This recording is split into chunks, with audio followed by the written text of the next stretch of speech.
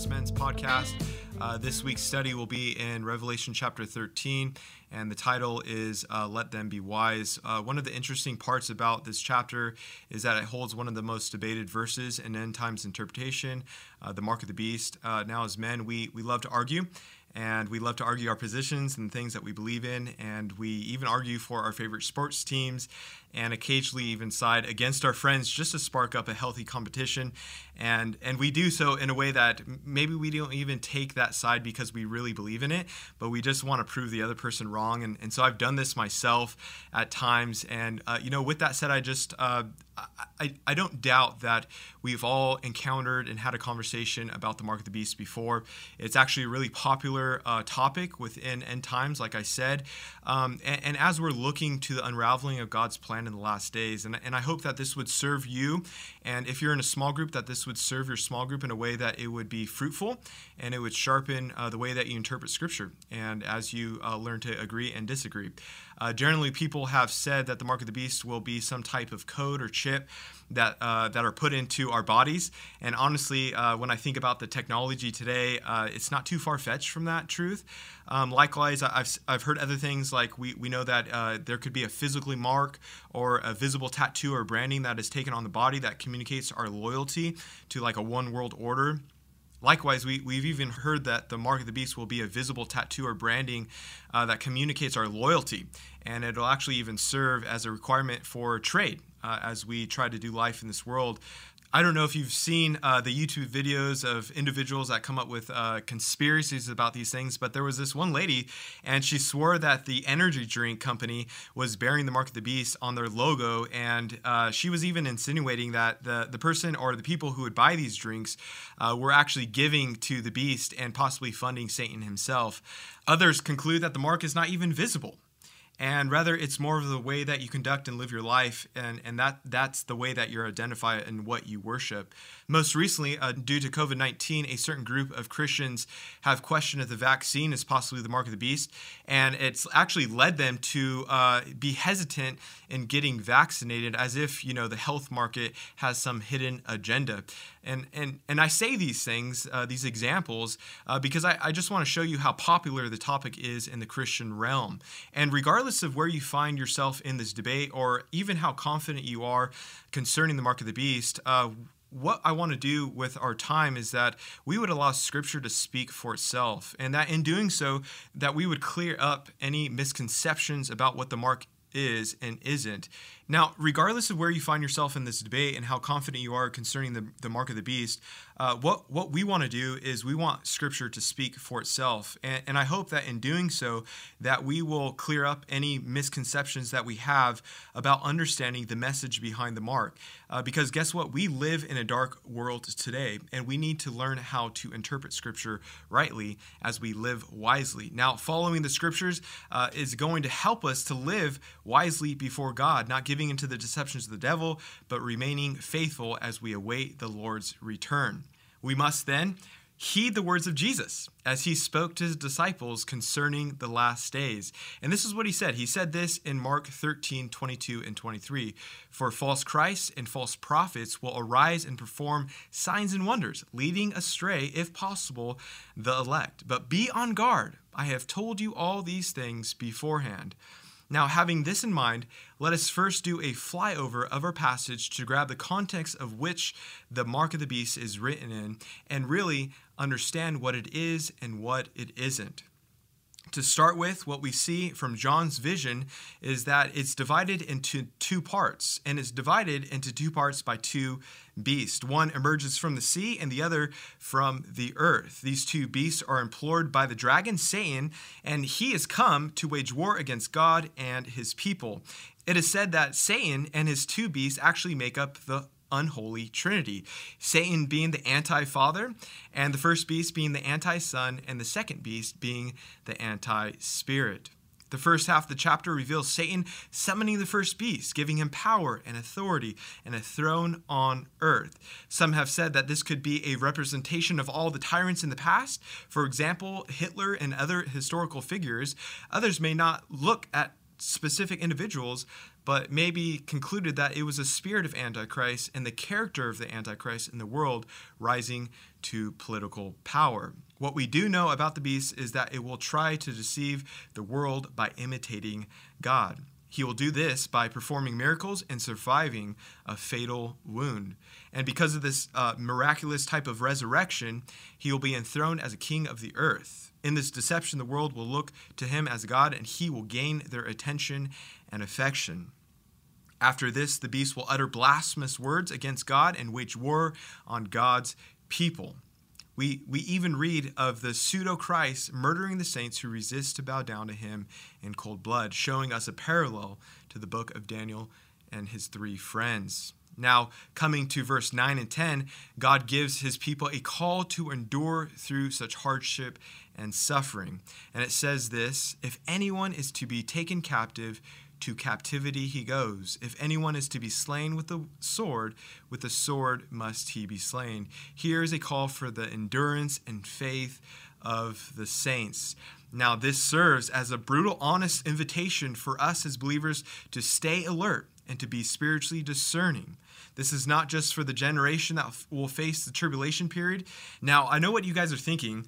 This is most definitely for the generation of the church that will face the tribulation period, and it's not so much for us who believe in a pre-tribulation rapture.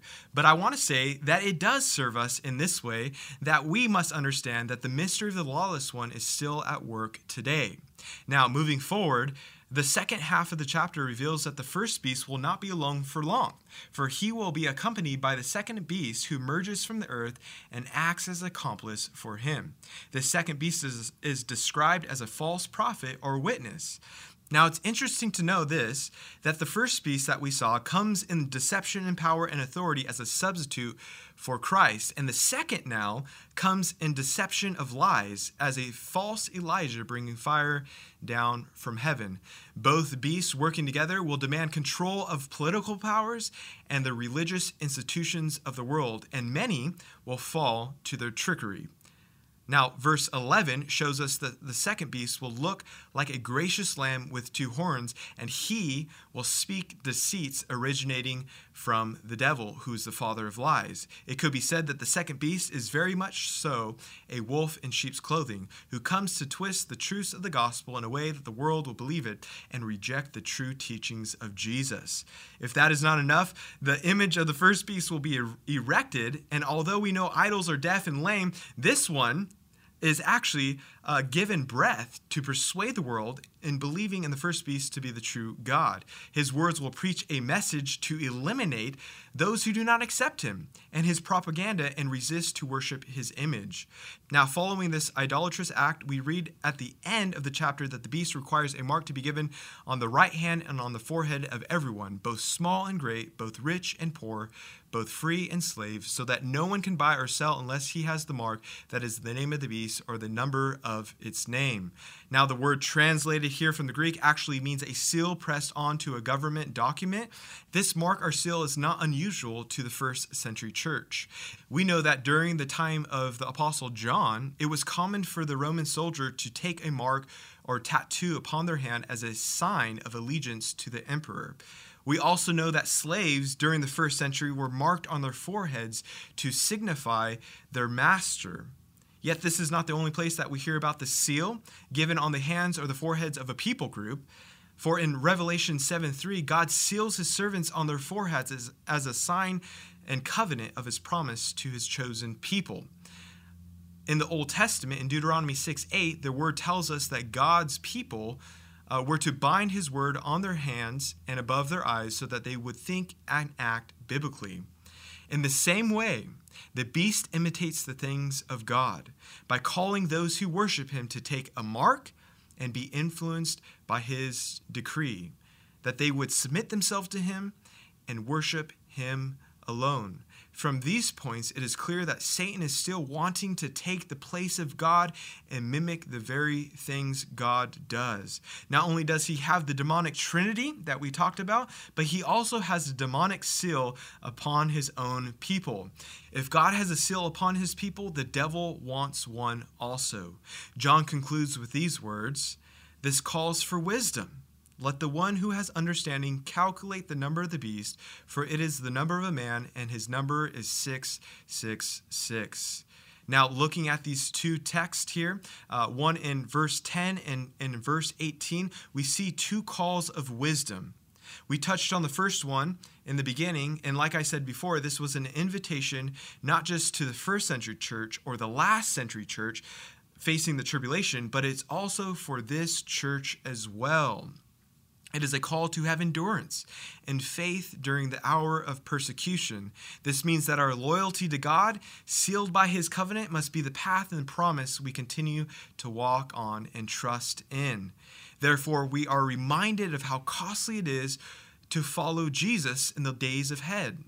But let us remain on guard, knowing that we are God's and our names are written in the Lamb's book of life. The second call that we see is in verse 18.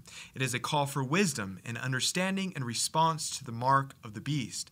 What we can be assured of is that the mark is not taken by accident. It is not something done in ignorance. And although we don't know exactly what the mark is, we do know that it designates and signifies who the person belongs to.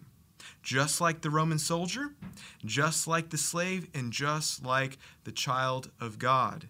Yes, there will be major deception, but everyone will know exactly why they are taking the mark upon themselves. For in doing so, they are allowed to continue to depend on the earth and live for the world, all the while devoting themselves to the worship of the beast. Now, the name of the beast in John's letter is given to us in a number, and most scholars accept this to be translated from a Hebraic numerical system, revealing it to be Nero Caesar. And that makes sense in John's time, that he was looking to Nero as an antichrist. Now, others have said that it symbolized incompleteness, contrasting with the number 7, which symbolizes completion in the book of Revelation. Regardless of how you interpret the number, what John seems to be saying is that Satan and his two beasts will come in power, but they will fall short of their desire to be like God. For Satan is lesser than God, and his beasts are merely men, fallen and unable to succeed in their plans. Now, on another note, although we hold to a pre-tribulation rapture and believe that we will not be here during this time, the scriptures are still calling us to live wisely and discern what is going on in this present world. Therefore, we must not be so easily swayed to think that everything that looks Christian is in fact for Christ's kingdom. We need to walk wisely and know that the devil will fashion himself to appear like God and to try to take his place in this very world. This will happen even in today's world. People will claim to be Christian. They will even do ministry claiming it to be in God's name, yet they teach a false gospel, leading others astray from knowing God, the true God, and deceiving the world.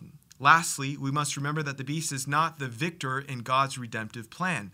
Jesus Christ, the faithful and beloved Son, is. For Jesus is the true Lamb of God who was slain on the cross, atoning for our sins by his blood and rising from the grave in the power of God. Therefore, our hope is in him. Our eternity is placed in his hands, and we know that he returns, and when he returns, he will return in victory. Well, that concludes our podcast for today, and I hope that you guys will enjoy studying God's Word this week. Also, a reminder for you guys to sign up for the men's conference coming up in May. Grace and peace be with you.